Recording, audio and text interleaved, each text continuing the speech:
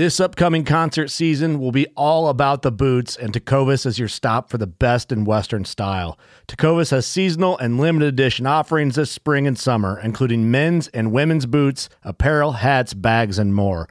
All Tecovas boots are made by hand in a time-honored tradition with timeless styles that are always on trend. And Tecovas has first wear comfort with little to no break-in period. It's hard to find this level of comfort paired with this level of style. Stop by your local Tecovas store, have a complimentary drink or two, that's WCB style, and shop new styles. The smell of fresh leather and friendly staff are at your service. Many stores even have leather custom branding to make your boots truly personalized. And with regular live music and events, there's no in-store experience like it. If you can't make it into a store, just visit tecovas.com. That's TECOVAS.com. They offer free shipping on all boots, as well as free returns and exchanges, and ship right to your door. Go to tecovas.com and find your new favorite pair of boots today. Fishing like a local isn't just about catching fish. It's about connecting with the environment and the people who call it home. It's about hearing the stories and traditions that have been passed down for generations and sharing unforgettable moments with the people you meet along the way. Fishing like a local is having an experience that stays with you forever. And with Fishing Booker, you can experience it too, no matter where you are. Discover your next adventure on Fishing Booker. From the Palmetto Swamps to the Piney Woods to the Oak Flats, you're listening to the Louisiana Bowhunter Podcast.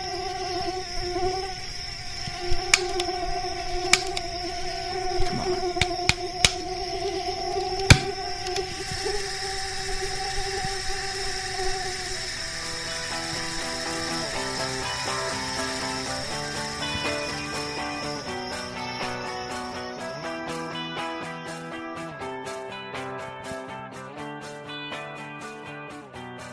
You're listening to the Louisiana Bowhunter Podcast, presented by Scree Gear.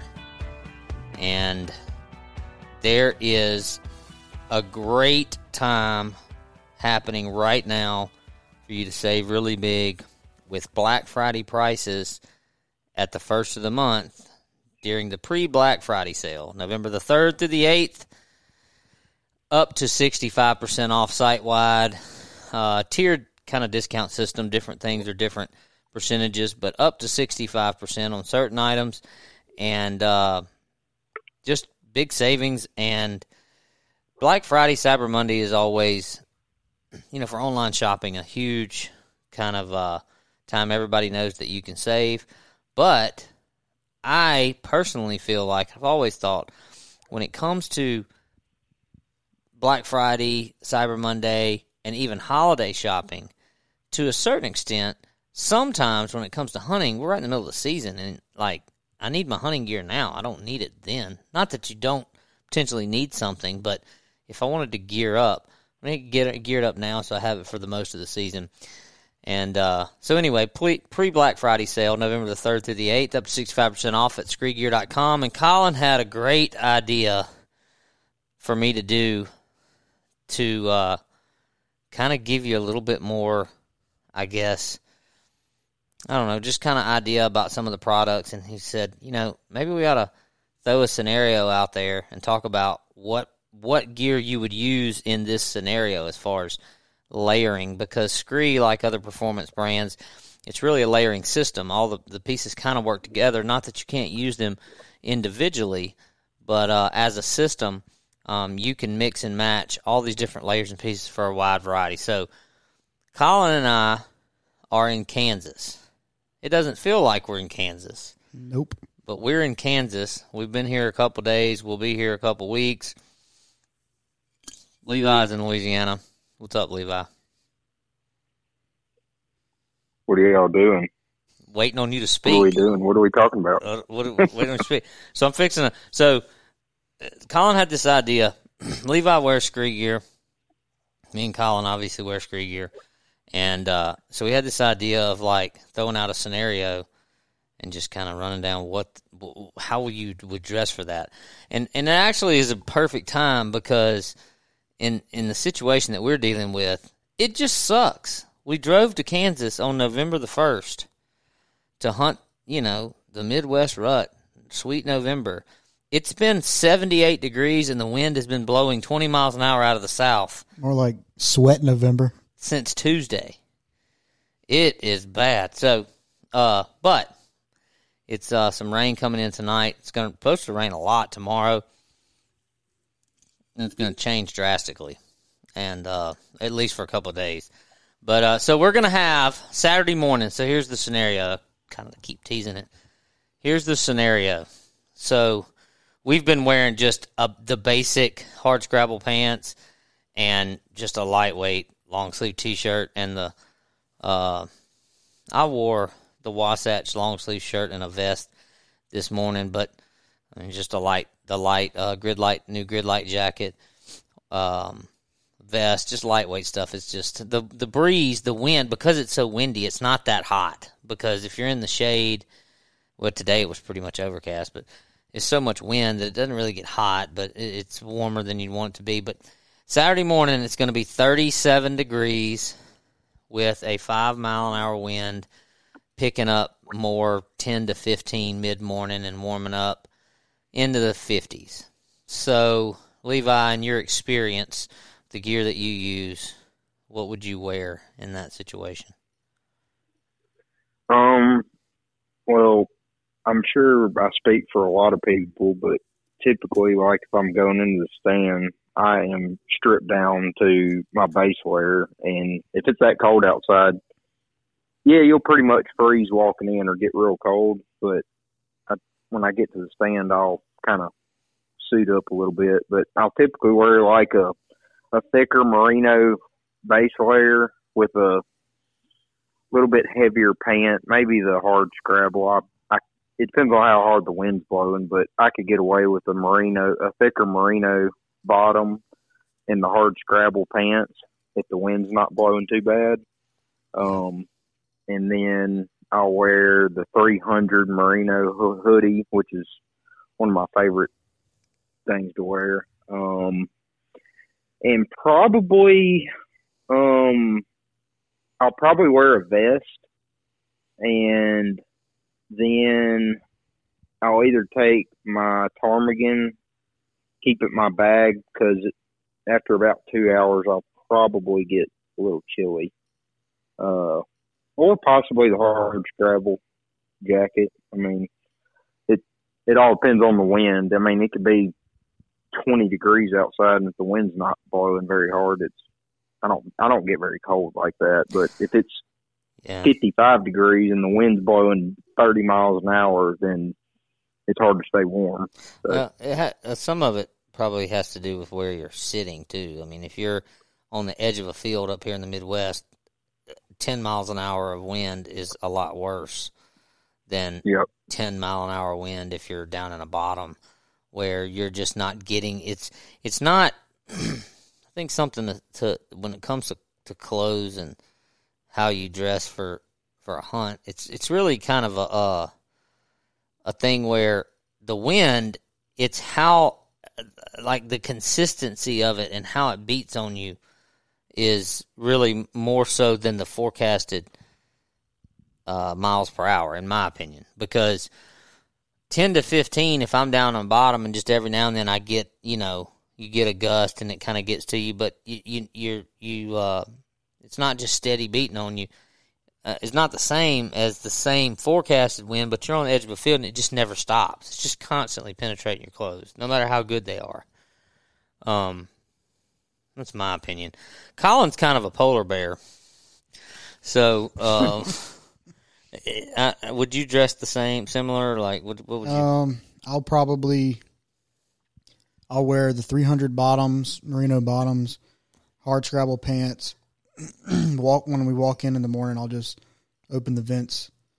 I'll probably wear 300 merino wool hoodie with the new grid light fleece, and then bring the ptarmigan in the bag. And after we set up and starts cooling off, I'll throw the ptarmigan on.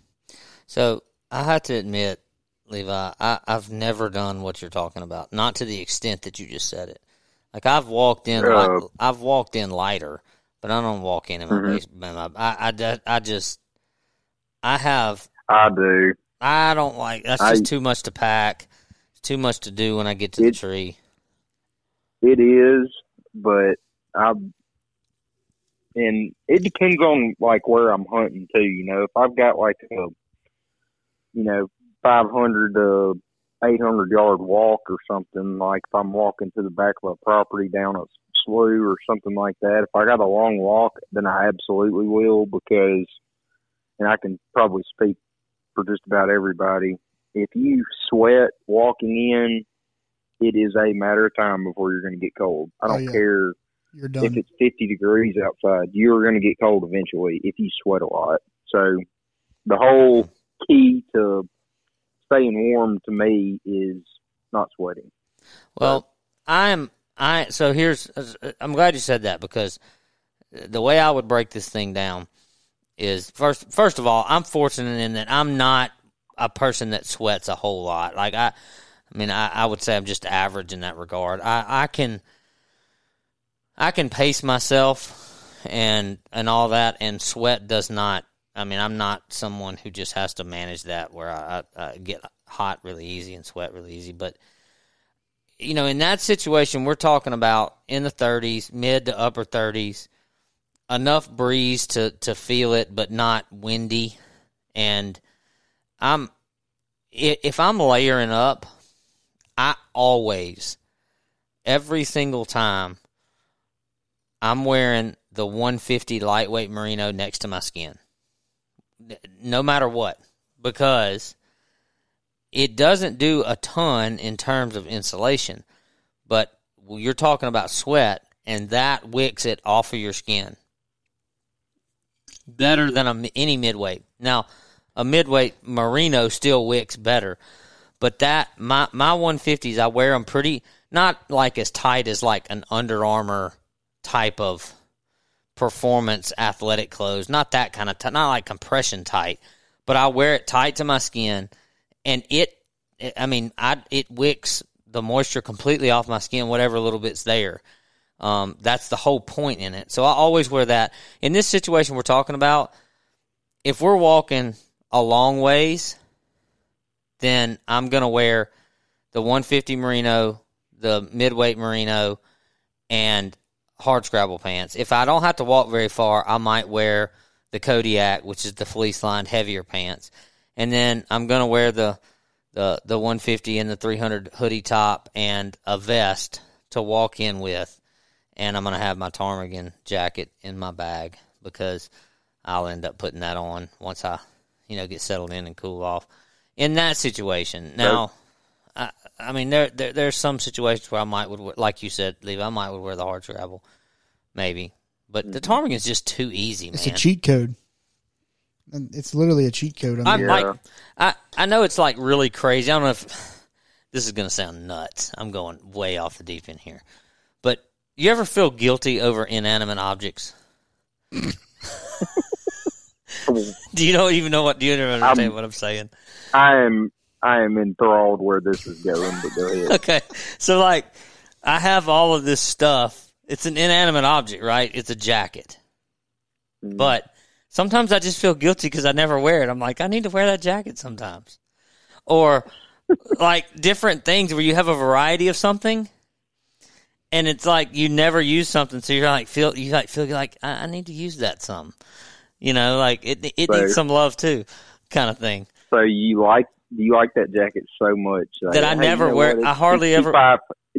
I did. 65 degrees outside. Let me put the ptarmigan on and sweat my freaking. No, that's not what I'm saying. That's not what I'm saying. I'm the complete opposite. I always wear the ptarmigan. But no, I'm not saying that. What I'm saying is there is such a wide range when I do need a jacket that I almost never wear my hard scrabble jacket, and I really like it. I really like it, and there's sometimes it's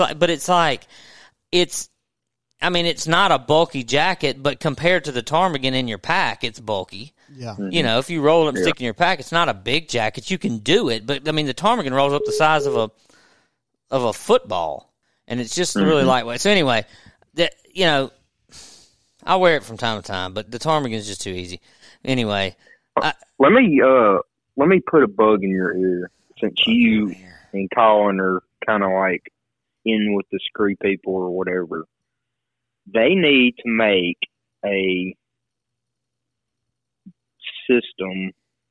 I would say, I know they came out with the Guardian system, and I actually bought that, and I do like it. There's a few things I would change to it, but what they need to make, the perfect one has still not been made. I had the Fanatic suit that Sitka made for several years, and it's very warm. It's also very loud. They need to make a suit that is probably has like a windproof laminate layer with a light insulation layer on the inside up against your skin with a fleece outer on it, so it's quiet. Now, when you say suit, are you talking about a jumpsuit or a bib, like a full body suit, or bibs? Just a whole system. No, even like maybe bib, but I wouldn't be opposed to being pants and a jacket. But definitely a jacket, obviously. I could go either way with pants or bibs. I find myself liking pants better than bibs because obviously when bibs go all the way up to your chest, and I tend to get kind of hot in bibs just because you got double the amount of insulation right there on your core. Now, if it's really cold outside, that could keep you warm, but I'm kind of more of a pants guy than bibs. Yeah. Well, Under Armour made a bib that was kind of like a hybrid bib pant. Like, it didn't have all that core insulation, but it did come up higher waisted, and it had the it had like the what am I trying to say? The suspender strap, shoulder straps, and that thing was, and it was a fleece, kind of like what you're talking about, and it zipped all the way up, to about the bottom of your rib cage. And then it was like just a thin, kind of tight material around your core. And so it really, it did everything around the waistline that you want a bib to do without insulating you all the way up to your bottom of your chest. That makes sense. So yeah, KU has a pant like that you can remove. You can actually take off the top portion, the bib portion. You can take it off with a zipper and wear them just as pants, which is kind of neat, I guess. But I kind of getting a little too fancy there. I mean, I don't, and obviously that pushes the cost of the product up too. So I don't really see. I'm not a huge fan of that. I'd rather have just pants or bibs. Yeah, well, but keep it simple. I'll say, in moving on to something else, that Scree is a growing company and are actively producing more and more products in a lot of different directions, both in whitetail and women's and other things. So you'll be seeing a lot of stuff, but it's just kind of interesting. Everybody, you hear such a wide variety of opinions of how people do it when it comes to layering and diverse weather and all that kind of stuff. And I'll just say, as far as the Scree stuff goes, the ptarmigan jacket is just kind of a must-have. Anything 50 and below, it's just such a cheat code, is what Colin calls it. But I also say, the other thing I would say is having merino base layers is it really is a game changer for layering. And then to me, a vest is just a must-have. Like a vest, especially for bow hunters. I just you might not think of a vest. I guess if you wear them, you know this, but the core insulation and the mobility that you still have, and the ability to, kind of hold all that stuff in. The bulk around your arms is a minimum. Mm-hmm. Well, keeping your core, your chest, the center of your body, keeping your core warm is is kind of the key to staying warm, other than wearing like a windproof layer or something like that, you know. Yeah. So. Yeah, no, I mean, it is. I think one of the things that, you know, you hear people say in hunting a lot is, you know, your fingers and toes get cold or whatever. But that's not going to make you the kind of cold that you, I mean, that might be uncomfortable. It might not be, like, comforting to have cold feet and cold fingers, and it may drive you to want to just get out of the stand and warm up, but it's not going to make you that kind of cold where you've got to go. You know, it's an uncomfortable thing where you just got to make a decision to tough it out. If your core gets chilled, you're not going to be able to stand up and draw a bow and shoot. You know, you're just done for. So, anyway, my feet get cold. I could walk out to the stand in flip flops with no socks on, and my feet will get cold because they sweat uncontrollably. Yeah. Yeah, I've always had cold feet. I think I have. This is my WebMD self-diagnosis issue, but I think I have poor blood flow, poor circulation in my feet. I think. Anyway, we've all been there. It's early. You're rubbing your eyes, drinking your coffee, just trying to wake up, making that drive to your favorite tree stand, and out of nowhere, a big doe just has to center your passenger side door. The first thought out of your mind, after a few choice words, is let me call my insurance agent. Let Jake Slocum be that call. With 5-star claim service and a friendly staff by your side. Whether it's auto, home, life, business, or farm, Jake Slocum at American National has you covered. Call or text 318-255-0096 today for a free assessment. Jake Slocum, American National Insurance, more than just your insurance provider. Whether it's your hunting truck, the side-by-side you're pulling behind your truck, your home, life, business, or farm, Jake Slocum has you covered. Call or text Jake Slocum at American National Insurance at 318-255-0096 today for a free assessment. Jake Slocum, American National Insurance, more than just your insurance provider. So I mentioned, we're at camp in Kansas, Colin and I, and we're watching the World Series, and Colin's a big Astros fan, and he's sweating bullets right now because the Phillies got a runner on second. And so if you hear a burst, it might just be Colin, something going on in the game. But we were talking about doing another tier list on this episode. Levi, you don't know anything about this, so buckle up, Buttercup. Colin's dad is a big-time recreational chef, let's call it that. Like, he loves to cook, wild game and everything. So he cooked us a bunch of food. We brought up here in an ice chest so we would have some meals, and that got us thinking. So we're going to do tier list of best hunting camp meals. Tier list of best hunting camp meals. So, since I just sprung this on you, Levi, Colin and I are going to go first, and you can think about it. Okay, that was about to say. I thought you were going to make me go first. We can think about it, and they can't be honey buns. So it's not going to be. Honey buns. I'm ready. Go ahead, Colin. To kick it off, my tier 3 is just gumbo. It might not be cold, but at least it's cooler. So, gumbo is my tier 3. Hold on a second, Levi. Hey, you're live on the air. Hey, buddy, what street do I turn on and go back to the camp? I think it's called C. Okay, I passed it up. I went one street too far past. So you're on the podcast. You're on the podcast. Just so you know. I gotta go.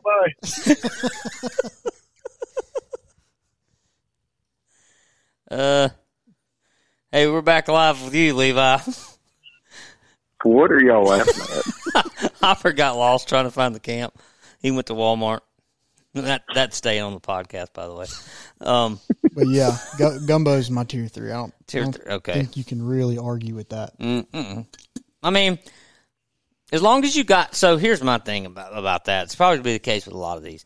As long as you got somebody that can cook, when it comes to something like gumbo and a lot of other things, as long as it's somebody that can cook it good and is willing to do it, then great. There's a lot of time at the camp where I just don't feel like doing that much work, but I mean, I do like it. So, all right, my tier 3 is Deer Burgers because it's easy and I just love homemade burgers. So, Deer Burgers is my tier 3. All right, Levi, you've had a minute. Probably just fried fish. We fry fish a lot. So here's my problem with fried fish. Fried anything. Definitely perch. Hey, I like fried fish. I don't have a problem with the food, but here's my problem with the hunting camp is whenever you fry big, it's the whole camp and everything smells like fried food. Yeah. And I'm I'm just sensitive. Well, even if you bring a big platter of freshly fried food into everything smells. It's a certain smell. It's not a bad smell. It's just a strong smell. And then I can't tell you how many times, even out on the porch at a camp, where we've watched a ball game fried or whatever, and the next day I'm in the stand and I can still smell it on anything that was anywhere around. I don't even like frying food in my house because my whole house smells like fried food for like 24 hours. Yeah. I don't like eating fast food in my truck because my truck smells like French fries. That's my only debate to that. I don't have a debate, Levi. Locke's just weird. He just doesn't like fried fish. No, I like fried fish. Just don't like smelling like fried fish. All right. Tier 2, Colin. Tier 2.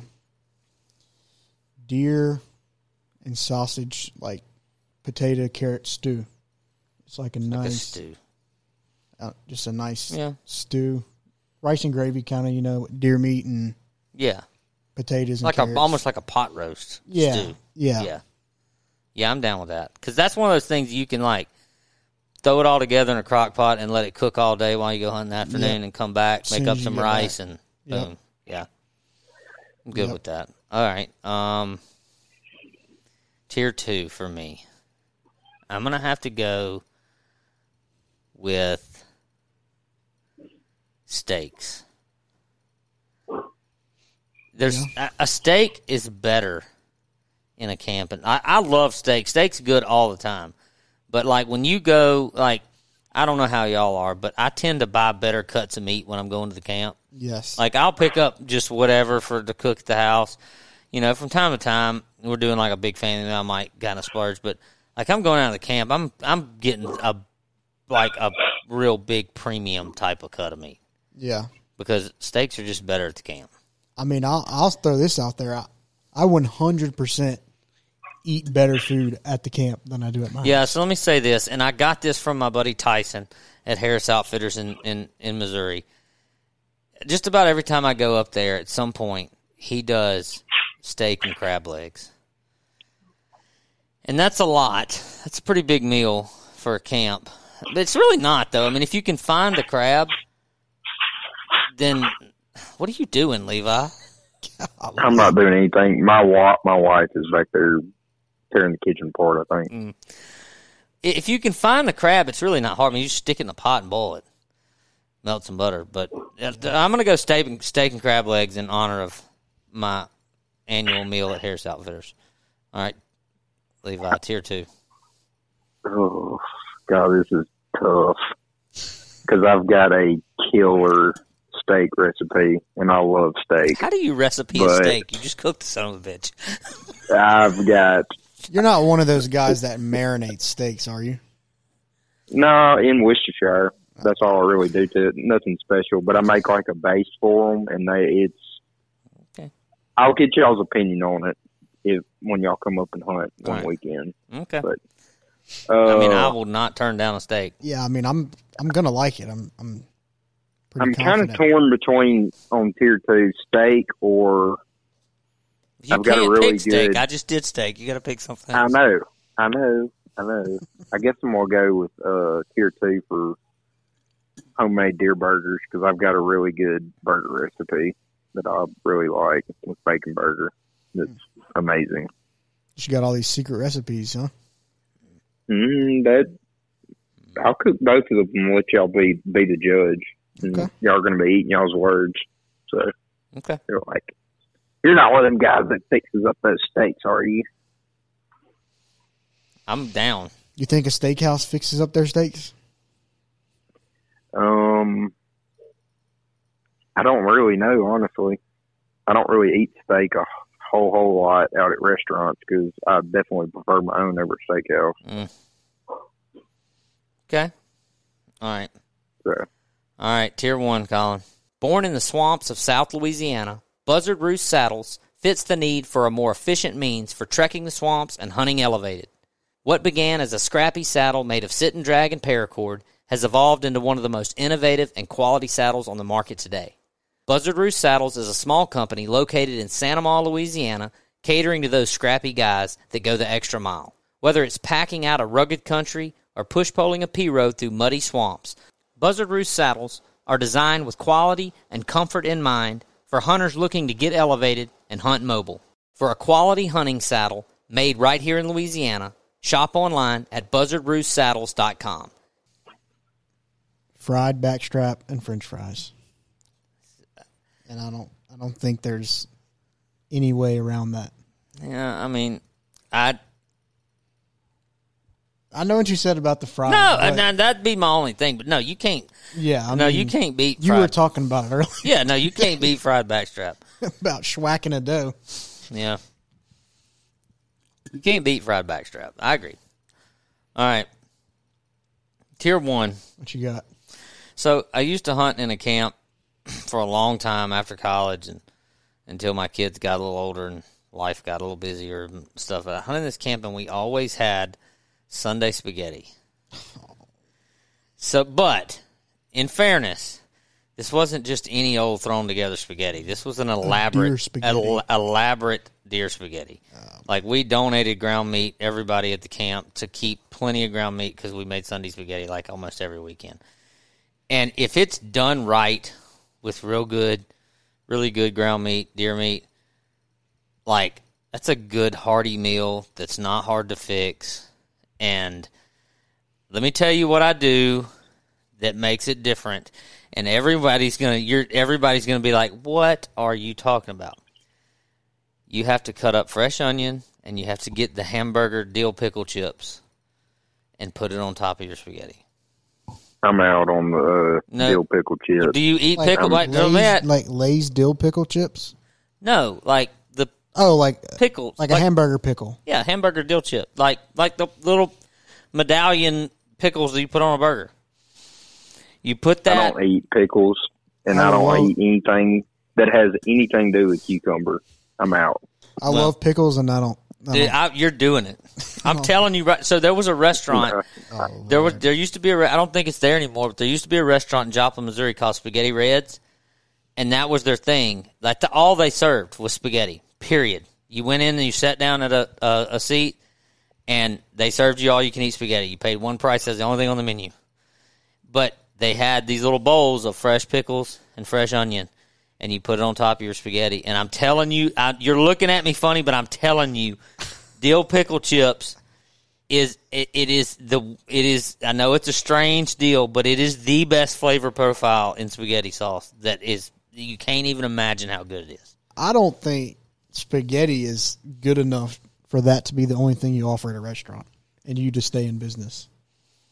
It was like a historic restaurant at the Tornado in Joplin years ago tore it up, I think. But it was a famous place. That's where I got it from. But my whole family does it now. Questionable Tier 1. My wife is a borderline picky eater, and she started doing it too because it's so damn good. Just saying. I'll try anything. Well, once. I'll take your word for it, but I don't like pickles at all. If you don't eat pickles, then if you don't eat pickles, like, I get it if you don't eat pickles. But if you like pickles, but you just think there's no way that's going to be good, I'm just telling you, you're wrong. It is great. All right, Levi, Tier 1. Oh, I do like fried backstrap. I think it is a crime against humanity to fry backstrap. I'll eat it. There's always that guy. Yeah. Backstraps are made to be brined for about 24 hours and then smoked or cooked on a grill to about 125 degrees. That's how backstrap should That's be just eaten. not a factual statement. I agree with you, Levi, that is a fantastic way to eat backstrap, and it is super good. But you can't discount It's not the most how good it fantastic is way. to shoot a freaking doe, cut the backstraps out, slice you up some medallions, and pan fry it with some flour, salt, and pepper, and some ketchup. Like, it's just... I do. I like it. I just think it's a crime cutting up backstrap. I think you're insane for cutting backstrap up and frying it. Call me insane. What's your tier 1, That's Levi? insane. No, it's not. Brine backstrap. I don't really do it often just because it's so much work. Because you got to make your brine, boil it, let it cool, then put your meat in, put it in the refrigerator for a day, and all that. It's kind of a pain making, but that's like probably my number one favorite meal on this planet. Probably. I don't disagree with you at all, like in the quality of what you're talking about, but it's not to the point that I can't cut it up and fry it. I mean, I can do both. If it's that good, but you said it's a pain to make, you're arguing against yourself. You're doing yourself a disservice. I mean, it's so It hard. is a pain to make. It's so hard to make, so you don't make it. It literally takes a whole day. It does. Day's process to make it. I did one But not it long is- ago, and it was in my new smoker, and it was really good, but it is a pain. It's better. It's better than probably. I've eaten at some decent steakhouses, and it's better than any fillet that I've ever had at a steakhouse ever. Well, that's your I problem. love it. You're getting a fillet and not a ribeye. Oh, I'm actually a ribeye guy. That's normally what I get. But like we got a restaurant in Bossier that's kind of known for their fillets, and me and my wife go there on our anniversary, and it's a really, really, really good steakhouse. So the next But- time I come to your camp, I'm getting your specialty steaks, and your specialty burger. I'm getting your specialty bacon burger, and then you're going to brine and cook me a backstrap. That's going to be my 3 meals while I'm there. Yeah, you got to bring all the stuff to do it. I'm gonna send you to Walmart with a list, and you got to buy it all. That's fine. That's fair. Yeah, I'll cook it. We'll have to do it over Christmas break when I'm off work. But yeah, I'll definitely do it. I've got I will let everybody know that. I want to let everybody know that I'll report back. Yes, we Whenever will. this happens, I'll report back. Hopper just walked in because he's been in Walmart, and he's not said anything, but he's holding his hands up in the Bullwinkle Moose position. Did you see a big deer? Hopper's here hunting with us. Oh, He says it was a freaking giant. Where was it? On our property? At the pond? Going this way or this way? Was it like that scrape you saw the other day? 12 points? So Damn. there's a pond up there that where Flip killed the doe. I don't know if I told that on the podcast. Did I tell that on the podcast? You talked about him killing it, and I don't know if you talked about a pond. Interesting. Dang. Well, we just put the camera down there. We should have put it up there. So I had this idea, Levi. You're a good guest. You're not a guest, but you're good to have on for this. I had this. I've been like, since we're here, and we're supposed to be hunting the rut, but it feels like we're hunting the first week of the season. We're trying to we got cell cameras running everywhere, and we're trying to kind of hone in on when the rut's going to kick off. I mean, they're going to start doing a little bit. Hop saw a deer, kind of messing with does this afternoon. But so there's tons of misconceptions about the rut. You agree, Levi? yes. It depends on where you're hunting, but yes, there's a lot of misconceptions about So the I rut. thought about having a conversation about what are some of the most common misconceptions that you hear about the rut, where people, just like the common thing you see posted on a message board or in a camp conversation where somebody's talking and you're like, that's not right, but everybody says it. Can you think of something off the top of your head? Not really. I mean, there's all kind of that's a hard question to answer because, stuff you read, or people may be hunting up in the Midwest or in the South or yeah, that's what I was going to say. I think some people might have a misconception because they haven't seen like a true like crazy rut out here. Yeah, and you have. Maybe that's why they mistake it. I see it at our place every year. Yeah, well, we've got an insane rut just about every year on our place. Snort, wheezing, grunting all the time. Everybody along the river does. And that's kind of part of it. Like, why is it? Your place might as well be Kansas, Levi. Well, everybody up and down the river. Like, whether it's a really good place that's well managed and all, like y'all's place, or even I hunted in a place along the river for the same place we ate Sunday spaghetti, by the way. Oh Lord! And it wasn't at all managed that well. It wasn't managed at all. It was way too many 4-wheelers and way too much hunting pressure. But there was absolutely a rut every year, and you could go 5 miles down the road on the other side of the highway in the hills, and it ain't the same. Why? Why is the Mississippi River bottom a visible, defined rut with the kind of rut activity that you see in the Midwest, and you go 5 to 10 miles down the road and you don't see it? Or you see it in very small windows? I don't know. It's kind of like our place, our rut, the past probably, I'm going to say past 5 to 10 years, probably definitely 5 years, maybe a few more years longer than that. But we've really shot our doe numbers back. So there is it is intense competition amongst the bucks on our place. I've seen 6 or 7 bucks dogging one doe, and when you're seeing that, and there are special circumstances, I understand that, but if you're seeing, like, just say on multiple parts of your property, if you're seeing, multiple bucks chasing a single doe, that and I'm not a biologist, but it's kind of a good indicator that your buck to doe ratio is decent. It's not, you don't have,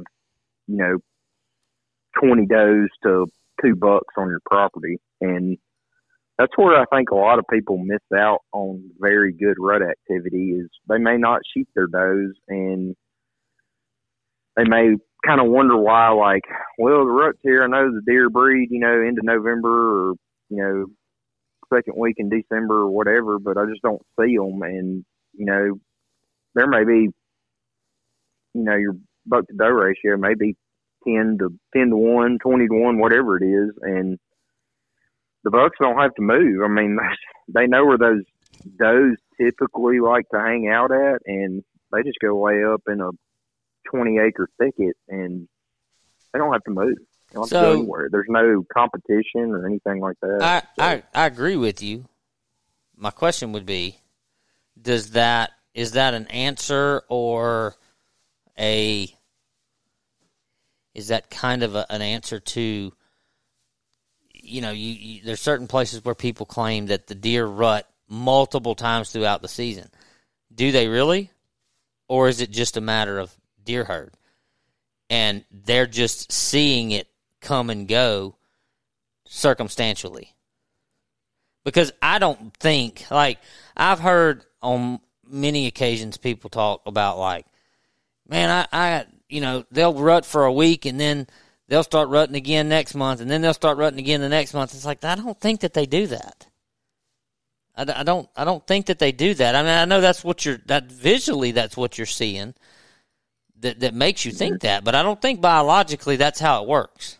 So could it just be a matter of you got way too many does and not enough bucks, and it just drags on, and you're just happening to see it in spurts?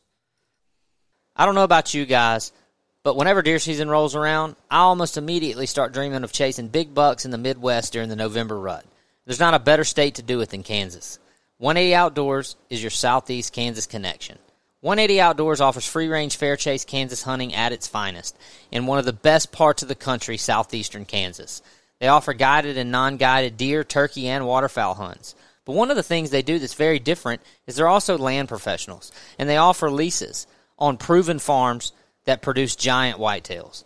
So if you've ever wanted to have your own Kansas farm where you can run your own cameras, do your own scouting, and get the full Midwest whitetail experience, 180's got a number of Kansas farms listed on their website right now at hunt180.com, or you can give them a call and find out what else they may can hook you up with at 620-325-4093. Guided, non-guided, lodging, whitetail, deer, turkey, waterfowl, leases, recreational land purchase, anything you need, 180 Outdoors is your Southeast Kansas connection. Hunt180.com. Yeah, possibly. I mean, we really need a biologist to get on to talk about this because I'm not a biologist, but I've always heard, that a doe, when they go into heat, they may be able to breed for about 2 weeks, and then there may go lapse a period of time in there, and then they go back into cycle if they're not bred. I don't know if that's true or not. I'm not a biologist. I've always heard that, and y'all probably heard that too, but that's what I've heard. And I'm not going to say it's not true. I mean, we typically on our place, we'll start seeing rut activity probably about I say rut activity. The bucks really start getting up and kind of moving a lot, probably second week in December. Typically the third week in December is probably kind of our best week of the year, basically. But second week in December, they get up, they really start to move. The older bucks, those young bucks, they'll get up, those suckers will chase. They'll start chasing in November, third week in November, because they don't really know what's going on. But,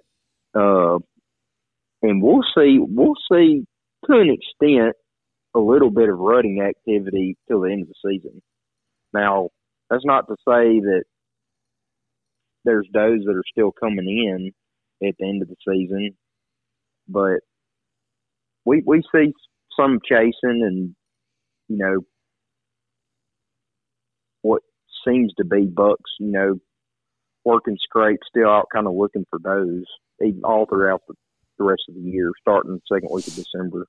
So, but there's a consistency to it. That's yeah. I think there's a lot of people that see a little 2-year-old buck just being frisky in late October, and they call it the rut, and then they they see a deer actually around Thanksgiving, and they're like, well, shit, they're rutting again. And then December, they're rutting again. And they're like, no, they're not. They never really, either they never really were, or or your deer herd situation is such that there's just a very invisible long breeding period. I think it's definitely longer here than it is in the Midwest. I mean, you saw that picture I showed you yesterday or 2 days ago. I just got a picture of a spotted fawn that is little, and which means that doe is, being bred in like late February, early March. Yeah. And our rut is visibly like right at New Year's. Well, I've had a picture of a small spotted fawn in December before over there on our place. Yeah. Well, there's a I'm talking about end of December too. I don't know where I learned this podcast or something, but there is a thing where does will come back into heat. Yeah, I've heard later that. on. Like if they have their normal cycle in late November, December, whatever, or even if they're in an area where their normal cycle is New Year's time, and for whatever happens, they don't get pregnant or they lose the pregnancy, they'll come back in. And so how much of that is it? I'm kind of a believer that, not global warming, type of conspiracy thing, but I mean, I think our seasons have moved back a month. Like, and I don't mean our hunting. I do mean that. I mean everything our weather, our seasons of weather. I mean, this year we've had a pretty good October, but it seems to me like compared to when I was a kid, you know, it's colder in March and it's warmer in October. Mm-hmm. Yep. You know, than it used to be, and it's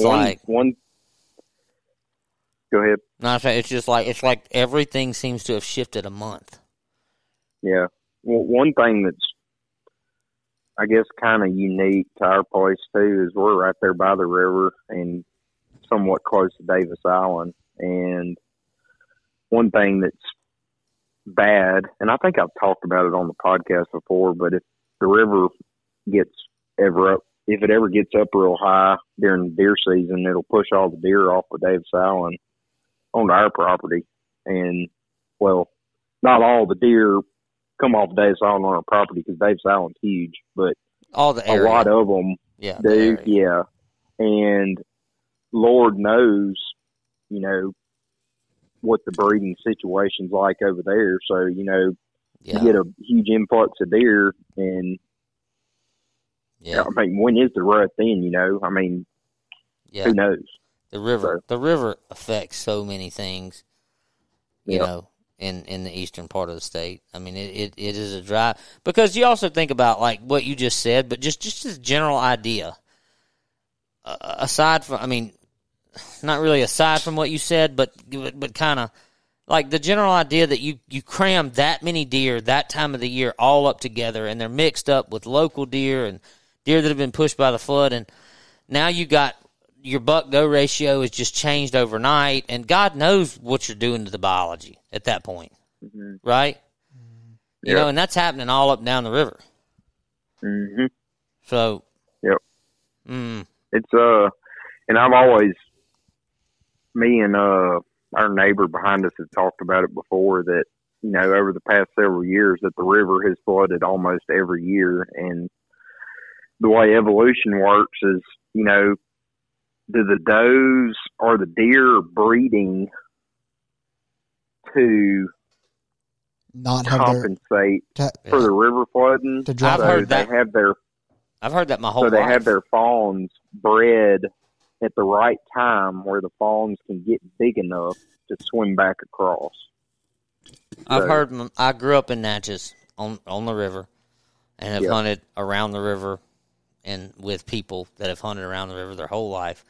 And I've heard my whole life that the reason the deer rut the first week of January along the river, and they rut the second week of December 10 miles down the road across the other side of 61, is because the deer in the river bottoms are evolved because of spring flooding and late winter flooding to their breeding and their fawns. It's all about breeding and stress on the pregnancy and the age, like you said, the aging of the fawns to get away from the water. And I mean, all of those factors that's what it's all about.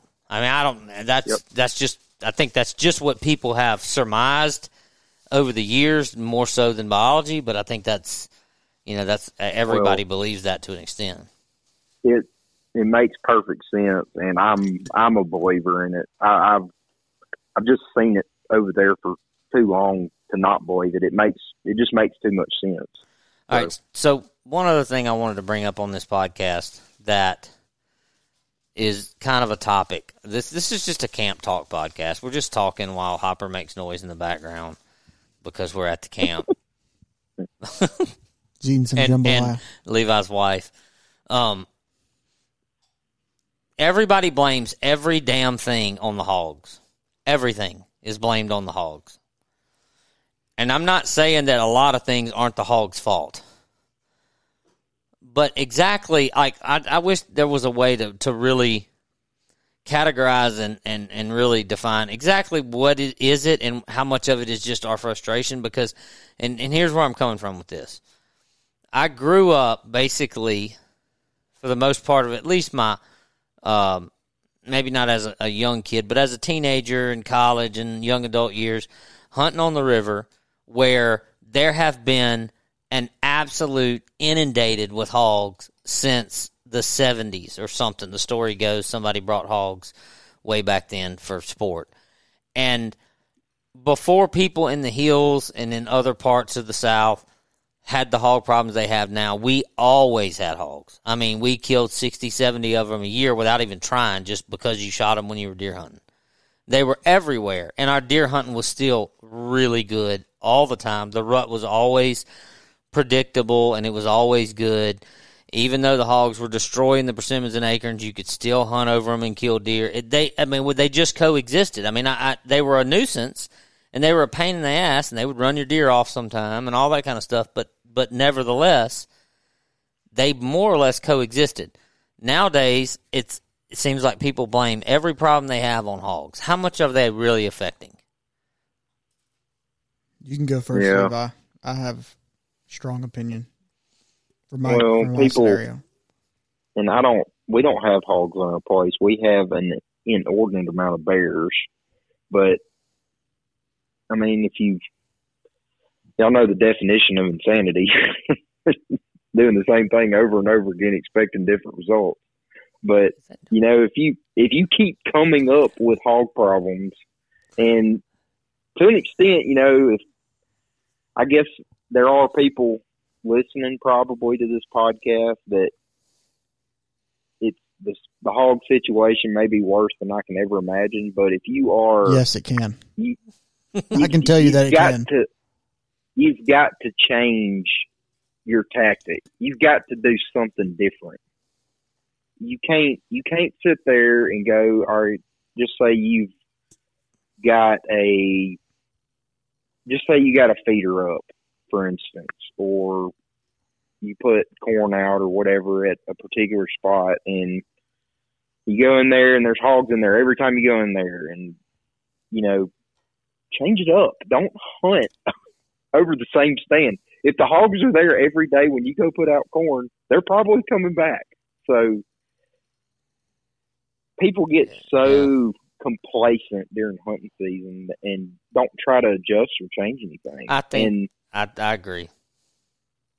And being adaptable to what time of year it is, where you think you need to be, whatever. You've always got to change, and it's kind of weird, but that's one reason why I love hunting, being able to move around and be mobile, even on private land that I hunt 90% of the time. So, what I think of, like, kind of hearing you say what you said, and it kind of does play into a little bit about kind of where I was leading this conversation is, you have the person that, let's just say they've had a couple hundred acres of family land somewhere in the state for a long time, and they've had their food plots and their feeders, and they've had their stands set up in those places, and it's just been what it's been, and that's how they've hunted for years and years, and then all of a sudden the hogs move in. And they're still going and sitting over those same bait sites, those same feeders, those same food plots, and their opinion becomes the hogs are ruining the deer hunting, or the hogs are running the deer off. Well, I don't think that's true, but you can't keep hunting where you're feeding the hogs and expect everything to be the same. Yep. Like, the deer aren't leaving because the hogs are there. The deer are changing, possibly, because the hogs are there. And if you're not willing to change with them and figure it out, then you're just going to be frustrated. I'm not saying that you shouldn't be frustrated by hogs. I mean, obviously it's frustrating, but if you feed them, they're going to come. And if they come and they stay, they're going to move in. And it's just like inner city America. When the neighborhood gets bad, the good people move out, right? Yep. And the deer are doing the same thing with the hogs, and you got to figure out how to adapt to it a little bit, Yep. And unfortunately for some people, some people don't have that luxury. They may be on a lease, and it may be 300 or 400 acres, and if it was me on that size of property, 300 or 400 acres, and you're on a lease and everybody baits, and okay, we're covered up with hogs, I probably would 100% go hunt public land or do something like that rather than unless you just love shooting hogs. But yeah, if you want to go chase deer, you know, some people can't do it. You know, they may hunt a small piece of property, and you know, their friends or family or whatever hunts that particular way, and they're just kind of stuck. I mean, it happens. I know that I'm probably speaking for a large portion of people in the state that hunt, but like Colin. If I dealt with that, I would described 100% not be fighting that. I would go hunt public land somewhere and find deer to hunt and not deal with that. But the only issue with that is that on a lot of the public land around here, mm-hmm. the hogs are horrible on that as well. Mm-hmm. So, I mean, what are you? I think that, so don't, like, first Like, of all, you're not just going to go get away from them. So first of all, let me No, you're not going to get away from them. I don't want to be taken wrong in this. I think the hogs are a problem in that they're a nuisance, and I, like everybody else, wish they would do something about it. But I guess it just comes from my experience of hunting for so many years, where they were a nuisance and we didn't want them around, but they were around. But it affected the deer hunting in a way of, like, on a given situation, a given stand set up a given day. You know, the hogs can kind of booger up your hunt a little bit, but the deer were still there, and you could still find a way to hunt them, and we still killed a lot of deer. And it, you know, I have seen in my, I mean, I'm dealing with this on my own property too. I mean, we got a bunch of hogs, and they're changing the way that I've been managing the place for the last 5 or 6 years, and I'm having to try to figure that out. So, I mean, I'm looking in the mirror with some of this, but I've seen people go to such extremes to try to do something that they really aren't really capable of doing, and that's managing the hogs, that they're the ones messing up their own damn deer hunting, messing with the hogs constantly. Mm-hmm. You know, instead of just stop feeding them. Hunt without corn. Yep. You know, let the neighbor feed them. They'll go over there, I promise. Yeah, it's true. If you stop feeding and your neighbor is feeding, I can assure you that's what hogs are going to be. 100%. I'll see how that works out. I mean, I know it's not that simple. I mean, I'm not trying to make it that simple. I know it's not. Yeah. And I know that certain situations, God, that's a terrible swing. Just watch the slow-mo of this on the World Series. That's anyway. I know it's not that simple, and I know some people have specific situations that are more challenging than others, but I don't know. I just I don't know. I just it's like this with turkeys and stuff too. It's like the hogs are just getting blamed for everything, but yet, you know, with social media and everything as prominent as it is, I don't see anybody lacking for killing deer. People are still killing deer everywhere. You know, I mean, people are still having. I don't think our success ratio as deer hunters is falling off in any way. So I don't know. I'm talking about the rut. Like I'm just waiting on somebody to blame their lack of a rut on hogs. That's what I'm waiting to happen. That's where this is where the whole thing came from. Is they're waiting on somebody to claim that their deer don't rut anymore because of the hogs. Because it's just that level of complaining about the hogs all the time. I complain about them, really but not to that extent.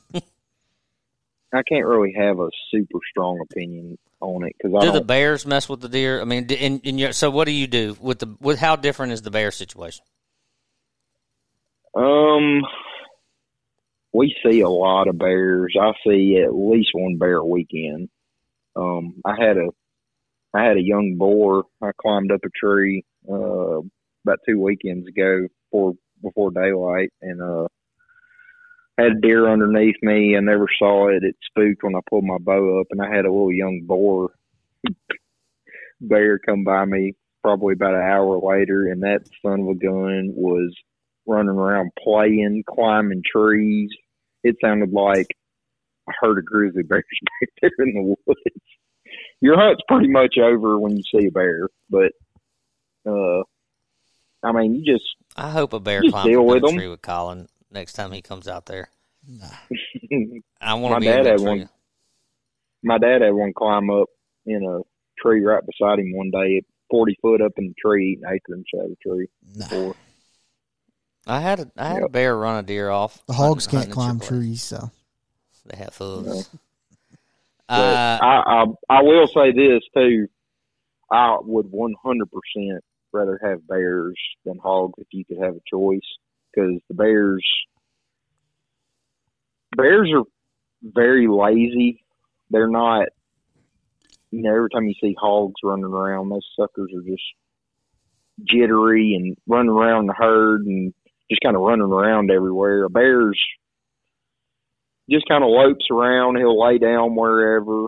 He's not going to chase the deer at all.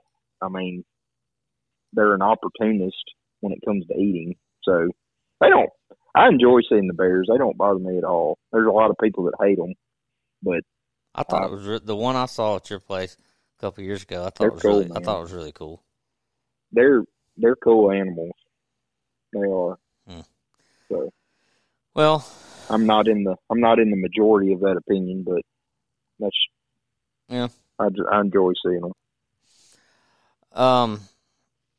So as I mentioned, we're in Kansas, and we'll be here a while trying to kill deer and waiting on the rut, waiting on the weather to get better. And apologize, we didn't really have a specific guest topic. This is kind of a camp talk episode of the podcast, and I've got, as we're sitting here talking, I've got my phone is just blowing up with pictures because we got cell cameras out running everywhere, trying to keep up with what the deer are doing while we're here, and Hop's coming in telling us about this big deer up in the driveway of the camp, and so it's an exciting time. I have no idea what's going on at home, but a couple cameras that I have out at home actually have some deer showing up as well. So I know. Are there any parts of the state y'all know of that has any kind of rut right now? I know we have October rut in way down South Louisiana, like in the marsh, but I think everything's pretty much backed up to Thanksgiving at least, huh? I would think so. I Not too I don't familiar with the know. rut down south, but other than that, Yeah, I've always heard of that. I guess it's down there, south of Lake Charles. It seems like has a real early rut down there. They have But a rut down in the marsh, and it's about the second or third week of October. I've actually hunted it, and it's insane. Like That's cool. It's. I mean, 'cause there's no trees out there. I mean, literally sitting in a box stand on a marsh, and there's a shrimp boat behind us, and That's people cool. red fishing on the bank right behind us, and there's deer chasing does all through the marsh out in front of us. It was really crazy. But That's cool. what's your? I guess kind of wrap up. Last thing to kind of wrap up on just kind of this random talk that we've had here on this podcast. This is the time of the year, as far as Louisiana goes. It's kind of I guess if we have a lull, this is a lull. They had the October lull in the Midwest or whatever, but this is kind of a lull. So for bow hunters, where you're at that point where there's been enough pressure all around in the woods that the deer are kind of onto it. There's not really rut activity going on to affect movement. What's the best tactic right now as you're kind of waiting on the season to change a little bit for there to be a little bit more going on in the way of pre-rut and stuff like that, and the deer are kind of onto it? They know that the pressure in the woods is heightened. I mean, what's the best tactic to make the most of hunting this time of the year? Well, on our place has really changed over the past 2 years with us cutting our timber back really hard. And I'll tell you this happened last weekend. I took my little cousin over there hunting with me, and I kind of told him, I said, look, these deer this time of year back here where it's you literally cannot see 10 yards through these thickets in where used to be, just a huge oak flat. But these deer don't have to get up 15, 20 yards to eat this time of year. They can sit out here in these thickets and eat browse and not move. And we were on our way to hunt that afternoon, and we got to the tree, and I showed him what tree to climb up and all that. And I am not kidding you. I turned around and looked, and 30 yards from the tree that he was going to climb, there was a buck bedded on the edge of that thicket right there. I didn't really get a good look at him. I don't think it was a big deer, but just goes to show you, and in 3 seconds, he was completely disappeared.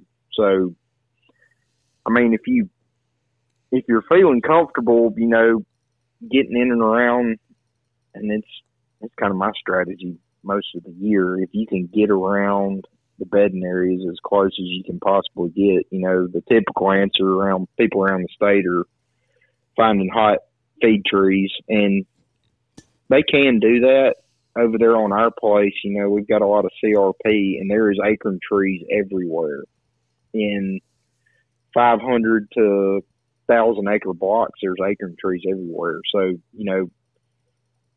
meandering around out in that CRP field for, 6 or 8 hours a day trying to find the right feed tree, and those deer could literally be bedded anywhere. Is not really, I wouldn't say that's kind of my favorite thing to do. I typically always try and stay out of my best spots this time of year. Yep. And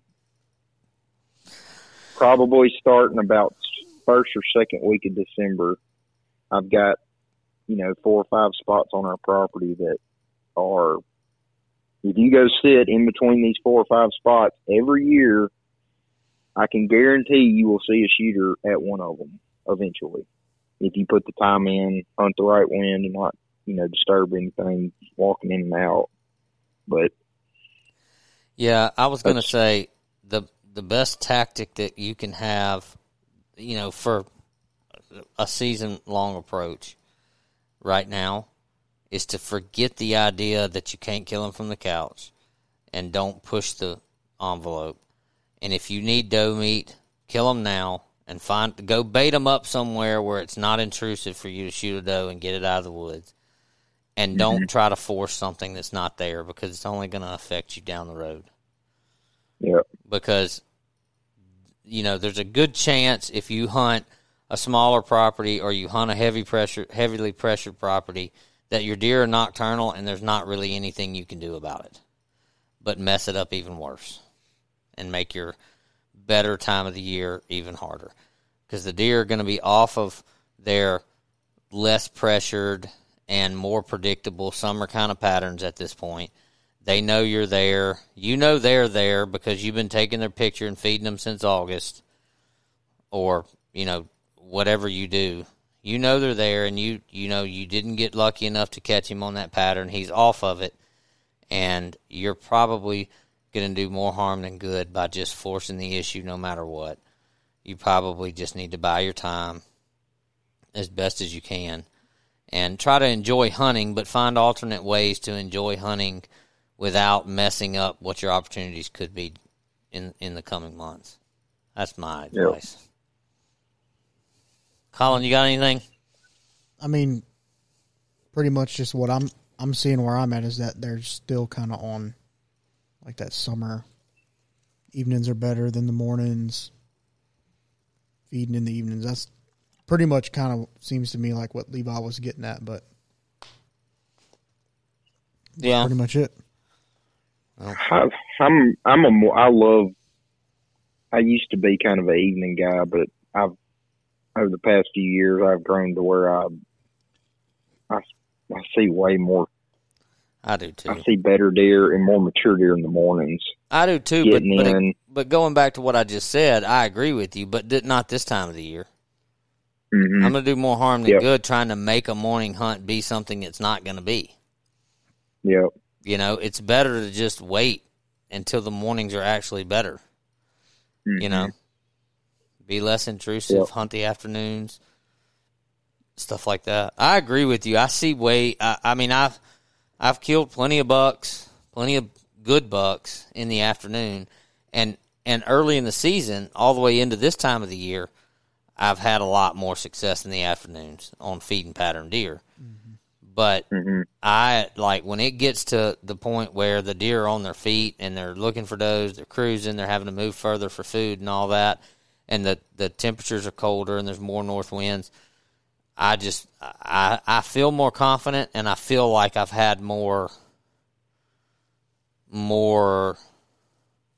This is going to sound, I don't know how to say this and it not sound like I'm contradicting myself, but I feel like my success numbers may not bear it out if you counted the number of deer I've shot in the morning versus the evening, but I feel like I've had way more successful hunts for bucks in the mornings.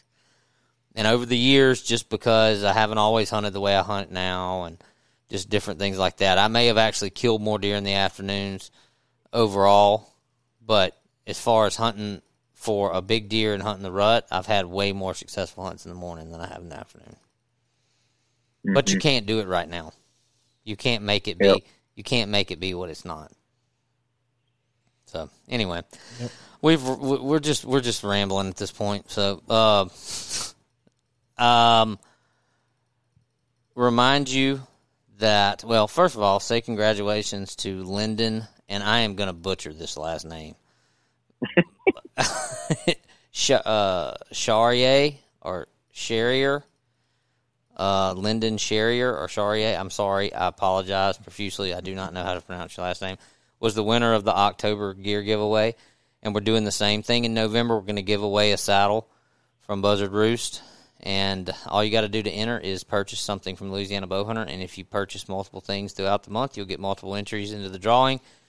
We'll draw from all the orders placed on our website in the month of November. We'll make that drawing on December the 1st and announce that winner, and we'll do that again in December and January. So, reminder about that, reminder about the film contest coming up at the end of the year. Hope you guys are getting ready for that, filming, making plans to edit and produce that, and we're continuing to work on getting more and more information out about that. I say more and more. We haven't really put out any information about that, but other than talking about it on the podcast.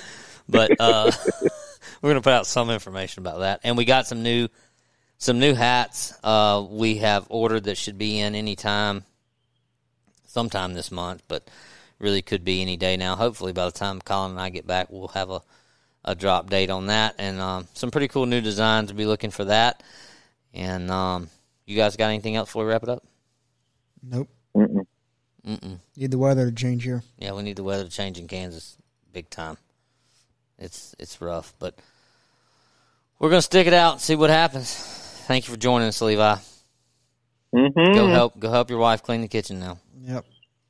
And she's in bed. I'm about to go get in bed, too. I got to get up early in the morning. Hard-working man. All right. Thank you, everybody, for listening. We'll talk to you later. Thank you for listening to this week's episode of the Louisiana Bowhunter Podcast. If you have anybody you'd like to hear on the show, reach out to us at info@louisianabowhunter.com. And if you want to help support Louisiana Bowhunter, go by your local archery shop and pick up some merchandise. If you don't have any at your local shop, let us know and we'll reach out to them. Or pick up your gear at louisianabowhunter.com and we'll ship it out to you same day. See you next week.